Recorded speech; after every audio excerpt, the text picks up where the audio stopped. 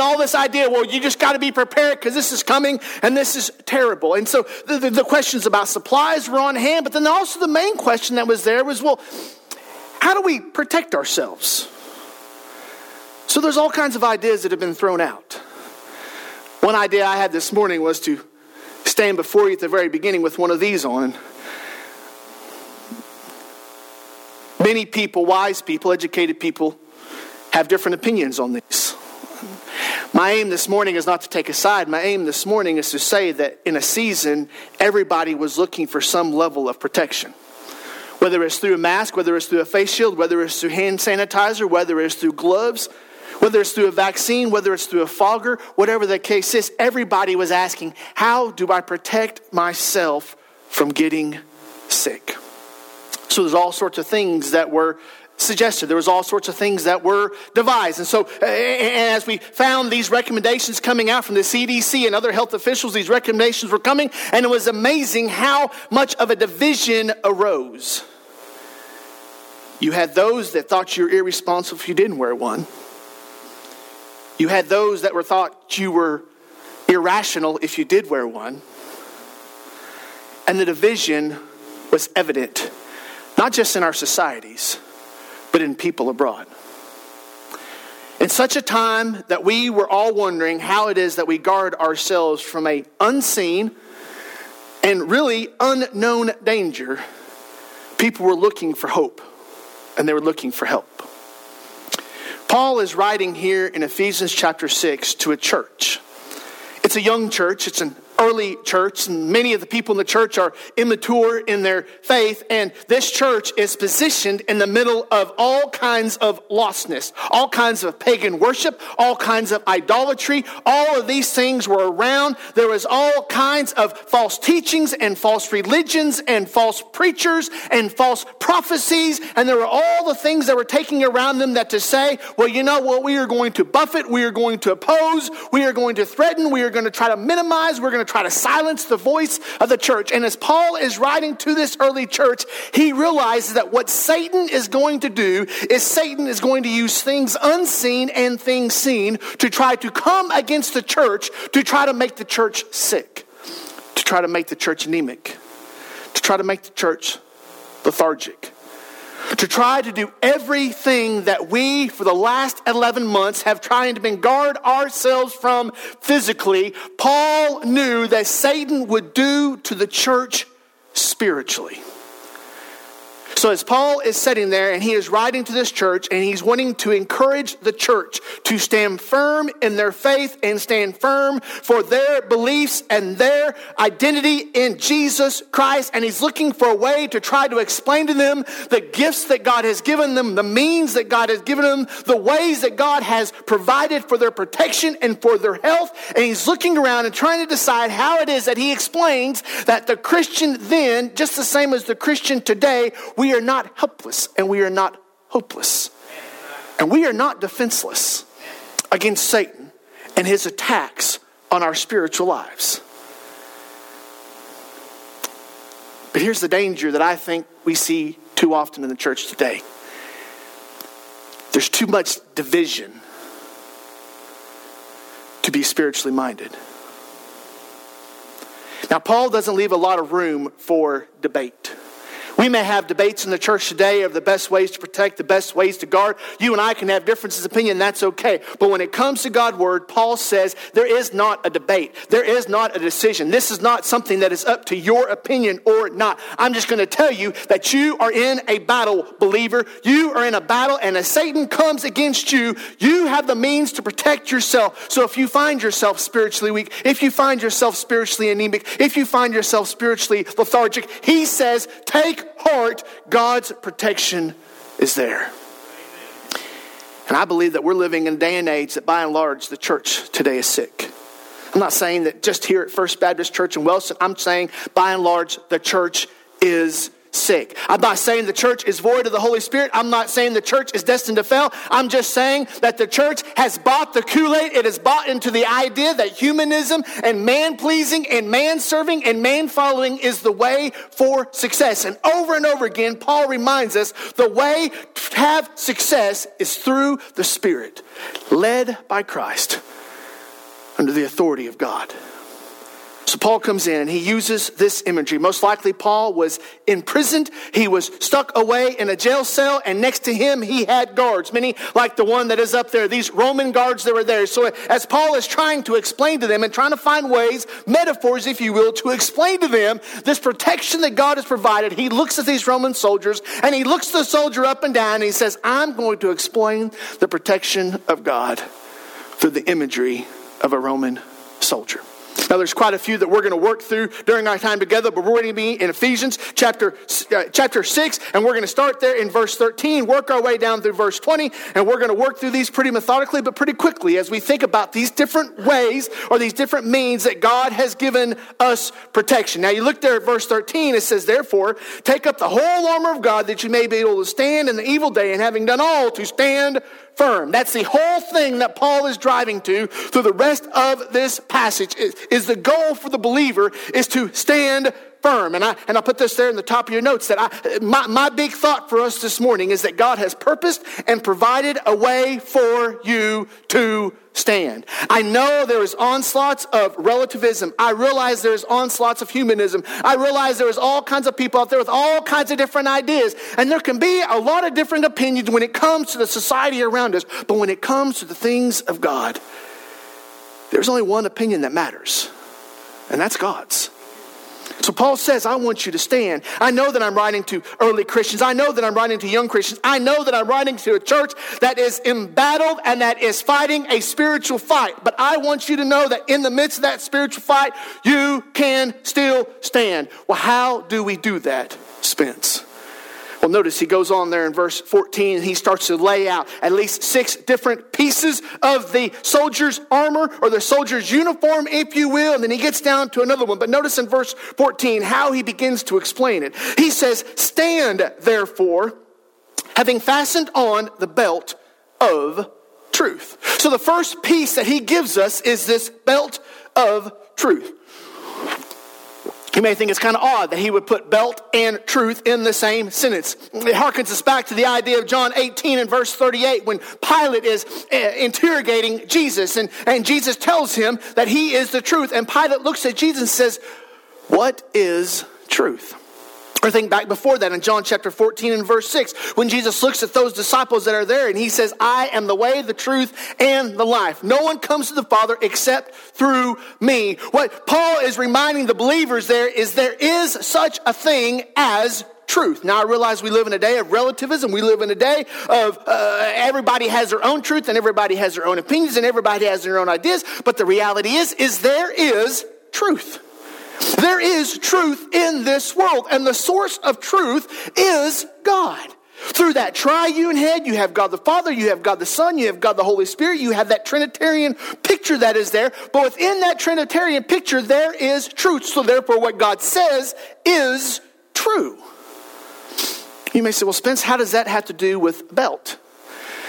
When you think about a belt, now I realize that people use them differently for different things these days, but the idea of the belt in that time was the belt had several functions. The belt would hold the shirt down, hold the shirt tucked in, and hold the pants up from having the plumber's look. I'm sorry, Ron, but you knew it was coming. So it holds the pants up to keep you from having the plumber look. It helps keep the feet from dragging, or the leg pants from dragging where you're going to step all over them. The belt was something that a person would use to hold all of the stuff together in its proper place. If you think back to that Roman soldier, he had that belt. He would then gird up his loins, as he talks about on 1 Peter, talking about pulling up there for battle. It was something that he would do to hold his uniform together. And so what Paul is reminding the believer is this truth, this belt of truth. It is what helps hold everything together. If we have no truth, then we have no anchor. And if we have no anchor, then we are adrift. And so many times in this world today, we have too many people in the church that are adrift. Some new book comes out, and it becomes a popular book, and somebody reads and goes, oh, I like that. Yeah, except for it's not biblical. A young man down there in Xanos, where we came from just a couple weeks ago, he texted me and he said, hey, have you heard about this preacher and about that preacher? And I said, no. And he said, man, I really like him. Would you tell me what you think? So I downloaded some of the sermons and I listened to them, and the sermons are very dynamic. He's funny. He tells good stories. Everybody's laughing, everybody's engaged. It's just a motivational speech. And we're in that season of life. Well, there's a lot of motivational speeches. There's a lot of how-to speeches. There's a lot of do-better speeches. But what the people of God need today is not a do-better. We need the Word of God holding our lives to the place that God has for us to be. So Paul wants to remind them that one of the methods of protection that God has given the believer is the belt of truth. He has given us truth, not just in His Word, but in His example, in His life. Everything that God has given us is true. And He says this truth will hold you to Him. But then He goes on and He gives us a second means of protection there in verse 14. He says, standing therefore, having fastened on the belt of truth and having put on the breastplate of righteousness. Now, this breastplate of righteousness, if you're not very familiar with your Roman armament, the breastplate was just something that you put over your chest and your belly. And what it was doing was protecting your vital organs. Somebody throws a rock, somebody shoots an arrow, somebody tries to hurt you with a sword or something, and you had something that protected your vital organs. But here in this context, Paul relates it to righteousness. And now, what is righteousness? Righteousness is just you and I living a holy life set apart to God. Think about sanctification. You think about purity. You think about piety. All of these things relate to you and I living a right life to God. Right fellowship, right relationship, living in right standing before God. That is the righteousness. Now, unfortunately, you and I are not perfect, and therefore we fail in our righteous living. But the righteousness of God is therefore imputed to us through the sacrifice of Jesus on the cross. And so therefore we can be considered and seen as righteous, pure in the eyes of God because of the blood of Jesus Christ covering our sins. But here in this example, there in verse 14, Paul says, you have fastened on, you have put on this breastplate of righteousness. Now, what do you think that Paul is trying to get at? Well, he doesn't give us a lot of explanation, but I'm just going to put this out there for you. Righteousness prevents hypocrisy. Paul encourages us to put on the righteousness of Christ. Put on that holiness. Put on that purity. Put on that piety. Put on that submission and obedience. Put on the things that Christ would have you do. Why? Because when we are serving and we are seeking to live a righteous life to God, we don't have to worry about the hypocrisies of our life. There's a danger that we have right now in the church today because there's a lot of people that aren't in church today that used to be in church one time because they're not in church now. And the reason why they say is because of all the hypocrites. Because they see somebody on a Friday night and then they see somebody on a Sunday morning and they don't match. And so people say, well, why would I want to go there? They're two-faced. They're a liar.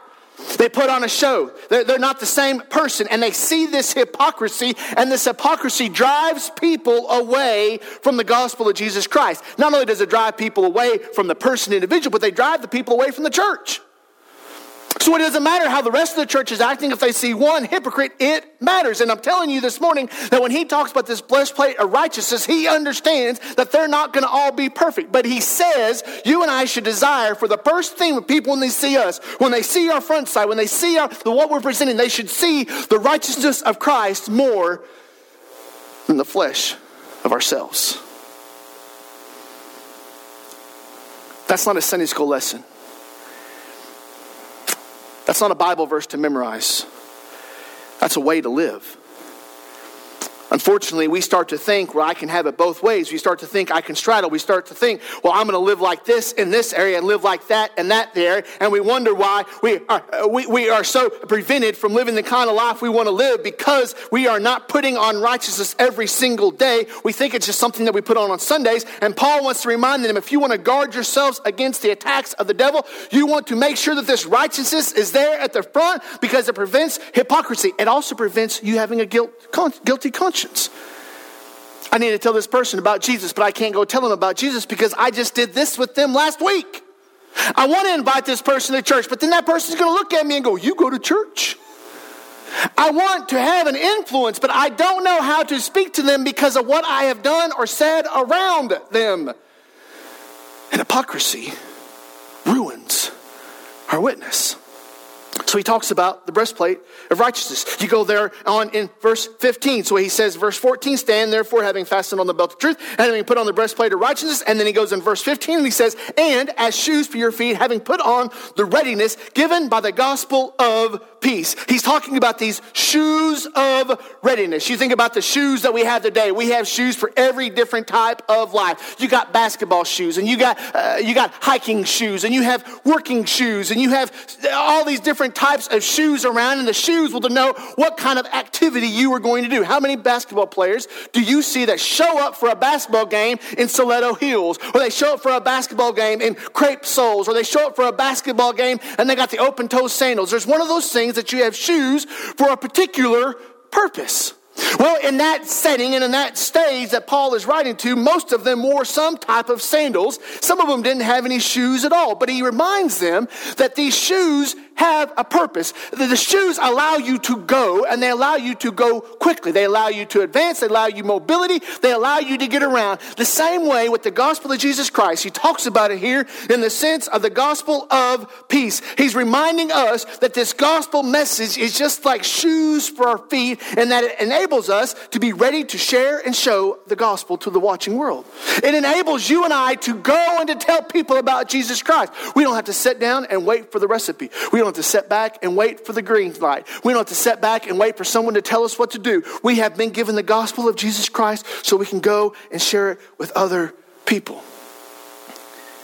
One of the ways that guards you and I in our Christian walk is if we're talking about Jesus all the time, we can't talk about ourselves. We've got too much of me in this world today. Everybody's focused on me. It's all about me. It's what I want. It's what makes me happy. You've got to make me happy. You've got to please me. And it's me, me, me, me. We are being consumed and corrupted with this selfish culture. And it's all about you. It's all about what makes you happy. It's all what pleases you. And yet Paul reminds us over and over and over again, if you and I spend our lives talking about Jesus Christ, then we won't be talking about ourselves or someone else. You won't have to worry about annoying people by always talking about you. You won't have to worry about gossiping about somebody by saying something you shouldn't be saying. You don't have to worry about saying something that would be inappropriate, crude, or might bring disgrace to the glory of God if all you ever do is talk about Jesus. Well, that seems kind of weird, Spence. It's kind of weird that we don't. You go back to the first chapters in the book of Acts, that's all they did was talk about Jesus. And what happened? You had 120 people reach the entire known world within one generation. Because all they did was talk about Jesus. And you know what I think we're going to be doing for 10,000 years into eternity? We're not going to be talking about OU, OSU scores, Charles.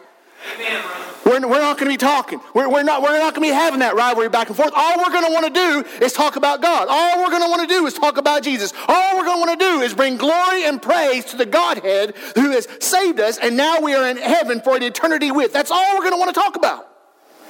So he says that he gives you these shoes for readiness. But then, and then I got to speed up, but then he goes on there, hey, in verse 15, shoes for the feet, having put on the readiness of the gospel of peace. Verse 16, in all circumstances, take up the shield of faith. This shield of faith. Now, in that setting, there wasn't the same metallurgy as we have today. And so the soldiers would then go and they would find wood and they would craft themselves out of a shield. So they'd be advancing. And back in that time, they didn't have Tomahawk cruise missiles. You didn't have M1 Abrams tanks. You didn't have the same firepower you had today. So they had arrows, they had spears, they had swords, maybe some trebuchets, but that's kind of doubtful. And so they had these rudimentary weapons, if you will. And so these guys would have these big old giant wooden shields that was up there in that imagery earlier. And they would be advancing. Now the Romans had metal. Most of the other soldiers, they didn't have any kind of metal. But so what they would do is the enemy would figure it out, and they get these arrows and they'd roll them up in pitch and they'd light them on fire.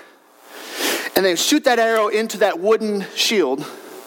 And as it stuck in that wooden shield, it would start to burn. And the next thing you know, it would start to catch that shield on fire. And if you are sitting there holding the shield that is protecting you from the piercing of the arrow, and now that shield catches on fire, what do? You don't call Brock.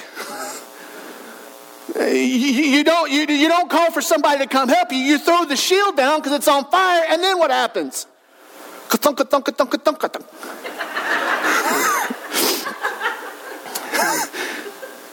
Better have that breastplate on. Better have that righteousness all around you. But that was the idea. And so what Paul is using, he uses this imagery to say, this is what faith does.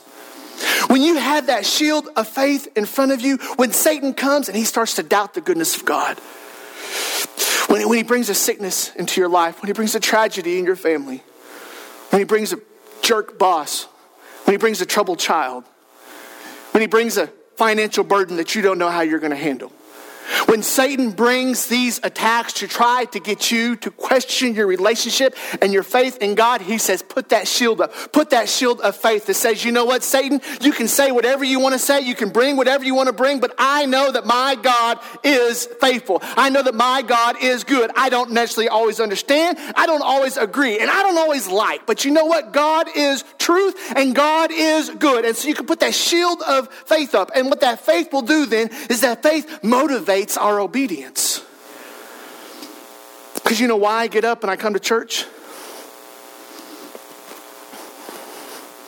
It's not because the recliner doesn't work. It's not because there's nothing on television. You know why I get up and I come to church? It's not because, I serve as the pastor here. I get up and I come to church because I'm a believer in Jesus Christ. And I have been commanded to not forsake the assembly of the believers. That is why I come to church.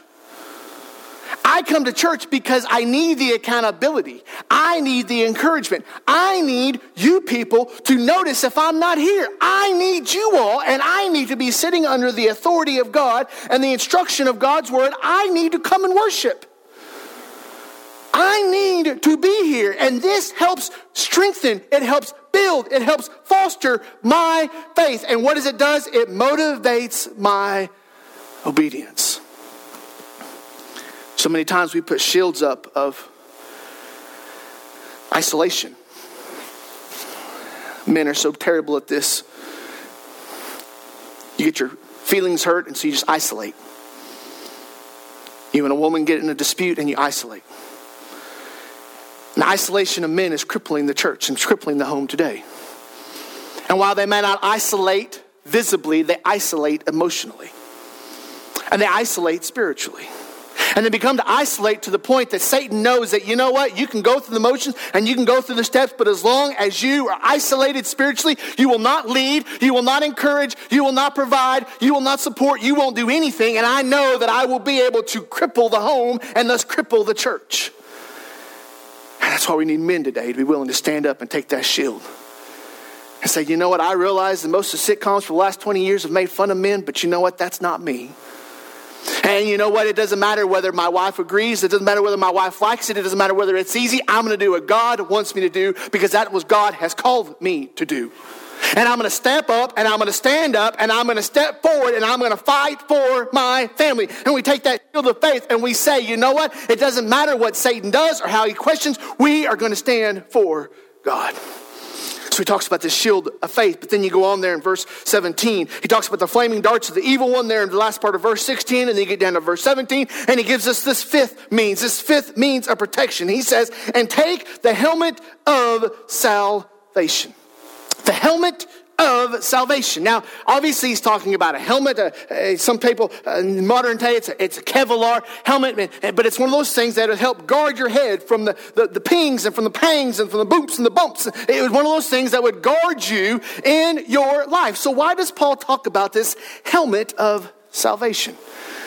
I think it's first important that we remind ourselves what salvation is. Salvation is the moment that you understood that you're a sinner. And this sin separates you from God. And if a person dies in his or her sin, having never been forgiven of their sin, they die and they spend an eternity in hell.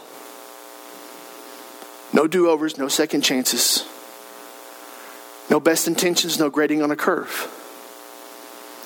But God realized that that was the price and that you were never going to be good enough to pay the price for your sins. So God sent his son, Jesus Christ, to live the perfect life, to die on a cross to pay the penalty for your sins, so that we can be sitting here in 2021 knowing that if anybody is lost, anybody is guilty of their sins, standing in the judgment of God, they repent of their sins, they confess Jesus Christ as Lord, believe in the work that Christ has done on their behalf, cry out for forgiveness, they can be saved. God looks at them, takes the righteousness of Christ, puts it on their account, and says, you are now forgiven. And when that moment comes, a person is saved, and salvation has come to that person's life. Now, why does he talk about that as being a helmet?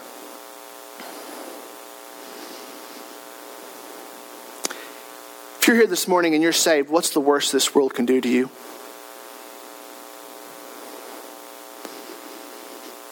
The worst thing they can do to you is send you to heaven faster.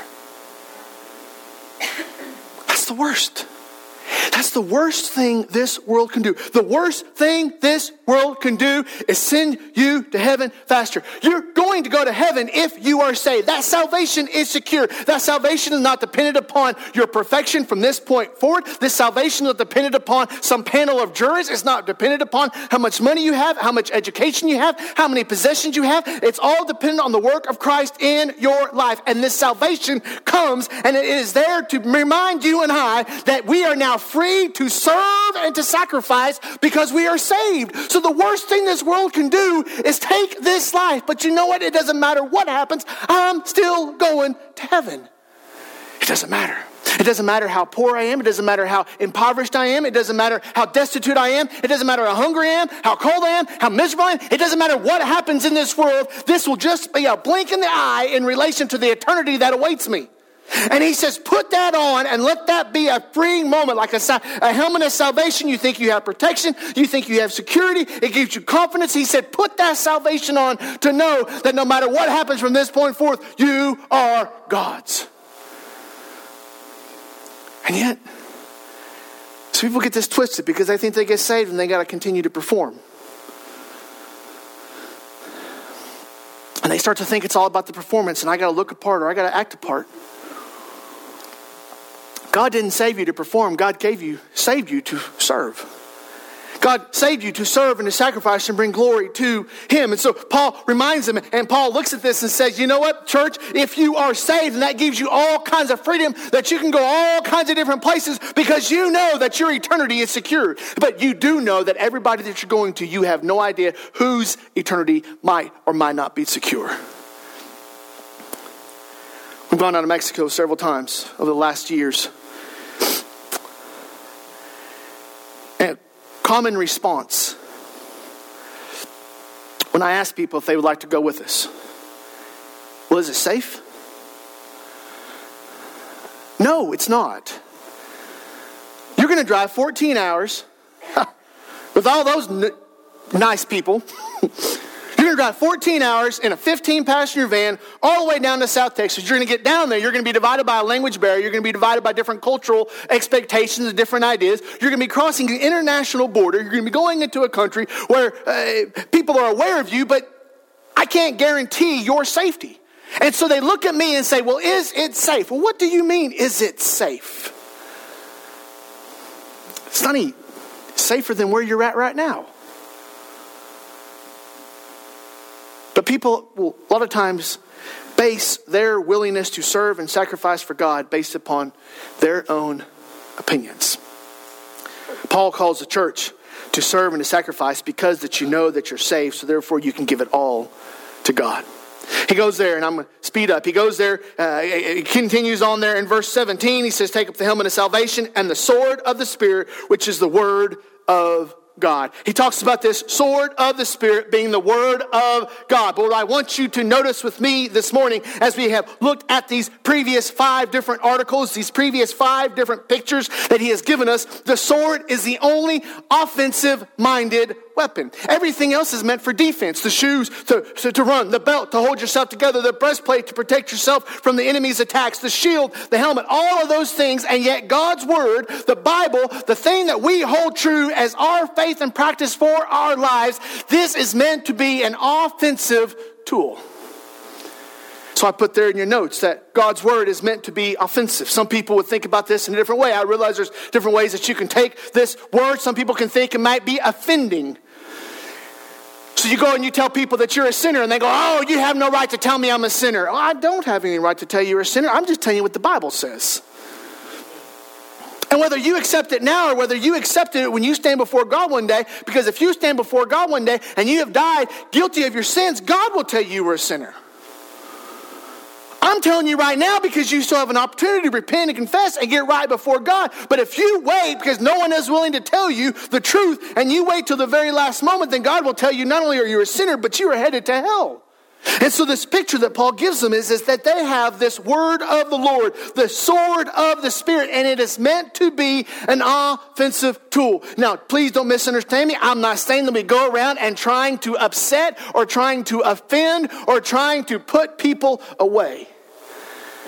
I mean in the sense of a sports analogy. In the sports analogy, you have offense and you have defense. That team gets the ball regardless what kind of ball it is, and they are trying to score points. Now they are on the offense, and they are advancing the mission. They are advancing the ball. They are trying to get to the end. The opposing team is now on the defense, and they are trying to prevent the offense from scoring points. When we come to this world today, we are not to be in a perpetual state of defense, trying to huddle down, trying to hope that it doesn't get any worse, trying to hope that Satan will give us a break, trying to hope that, it'll let up any time. We can stand up and we can stand forth and we can say, I have God's word. So I know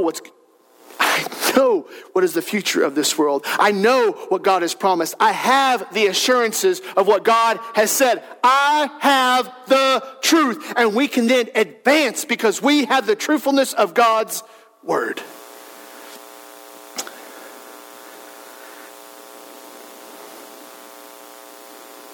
But it's not an offensive tool if we don't know it. So that's why he brings us to these 3 P's.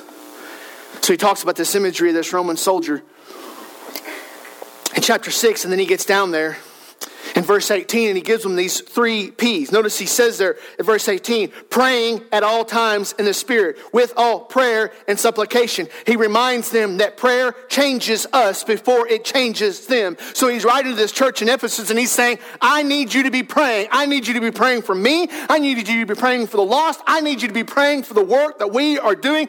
I need you to be praying, not just so that we have favor with them, but because I know that when you pray, it does more for you than it does for them. I'll sometimes joke with people. They'll say, well, may I pray? And I said, absolutely. You need the practice and I need the prayer.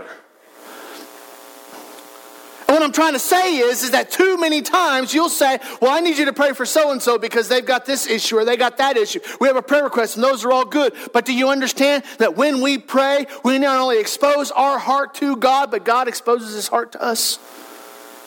And praying does more for us than it does for them. But Paul understands that one of the ways that they guard themselves from the attacks of the enemy is by prayer. And then he goes on there in verse 18 and he says, to that end, keep alert with all perseverance, making supplication for all the saints. He understands that this perseverance matters because the perseverance is what forges testimonies. That faithfulness, that getting up, that continuing on, that being faithful to what God has called you to do, that forges a testimony for you to be able to say later on, I know I have faith in God because God has been faithful to me.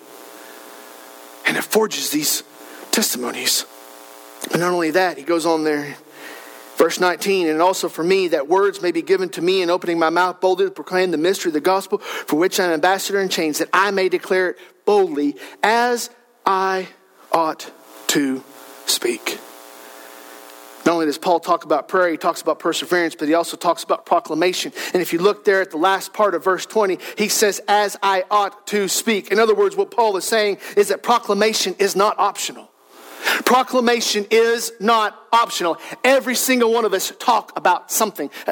It's amazing. You will get on somebody's Facebook profile And you know what? People talk about that as you're creeping. Well, then why do they have a profile? Why do they have an about page if you're not supposed to look at the about page?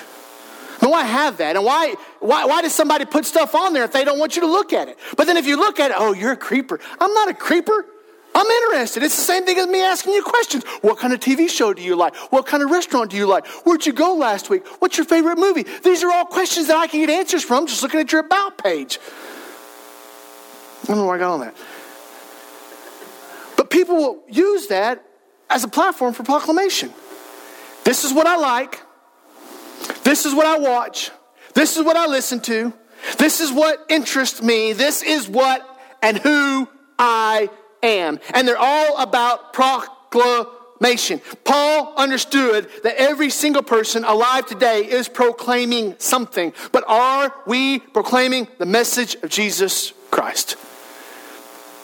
You may proclaim the gospel. You may proclaim sports. You may proclaim yourself. You may proclaim your fishing. You may proclaim your hobby. Are you proclaiming the kingdom of God? So Paul comes in here in this passage and he says, you want to know what protects you from being spiritually sick, from being spiritually anemic, from being spiritually lethargic. You want to know what guards the church so the church can faithfully stand for the word of God and for the kingdom of God today? Put on these means of protection.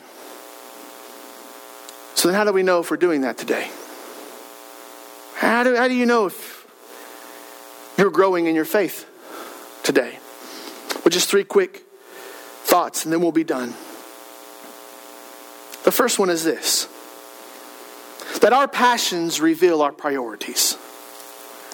Our passions reveal our priorities. We were talking about it in Sunday school down there with David and the rest of those there in the fellowship hall out of 1 Thessalonians about how long after Paul was kicked out of one town, kicked out of one synagogue, kicked out of one people, how long did it take before he went to the next city and started ministering, started planting another church? How long was it? Now, in today's world, somebody would go and they would get help and they would have to go and they'd have to get counseling and they'd have to go and take a sabbatical, take some time off. But it was noted this morning in Sunday school that he went and immediately just started doing the same thing. And people are going, how in the world does somebody do that? You get kicked, you get stoned, you get ran out of town. How is it that you just keep on going? Because he was passionate about God. Because he was passionate about God. In high school, on the football team, Scott Estes was the running back. I don't know how many of you know Scott Estes. He's about this tall. He's about that big around.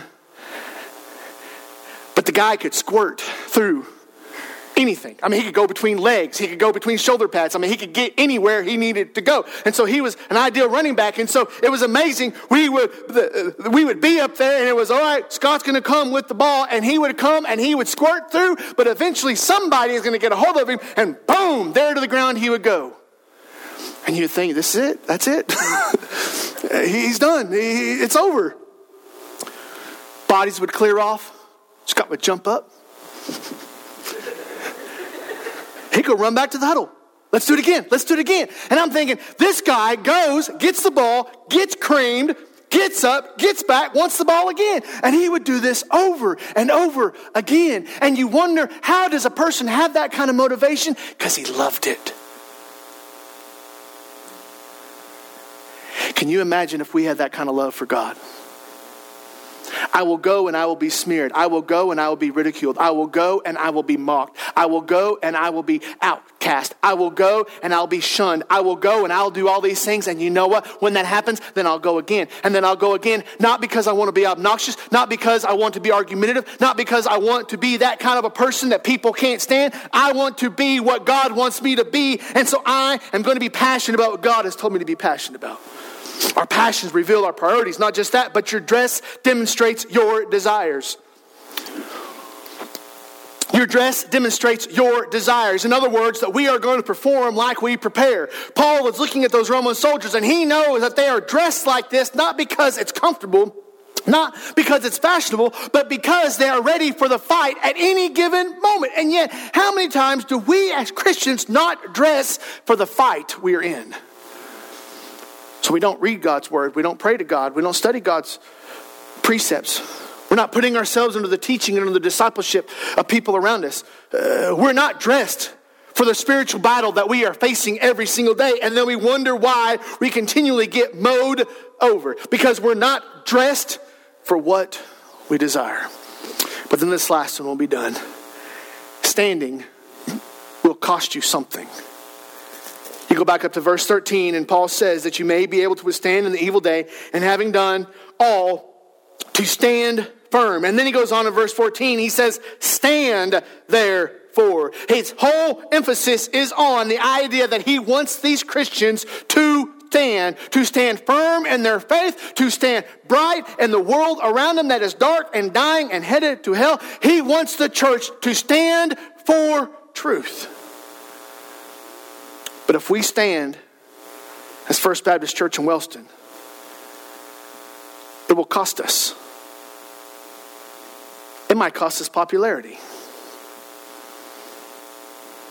It may cost us likes on Facebook. It might cost us desires or hobbies or pursuits or interests. It might cost you having the kind of fun that you see everybody else having. It might cost you something, but that is what Paul understands, and Paul reminds them that if you're going to be a faithful soldier in the army of the Lord, it's going to cost you something. So my plea with you this morning is, where are you standing at today? Where are you standing at today? Are you standing more with the world than with God? Are you standing more with yourself than with Christ? Are you standing where God would have you to stand? Or are you standing where you want to stand? You bow your heads with me.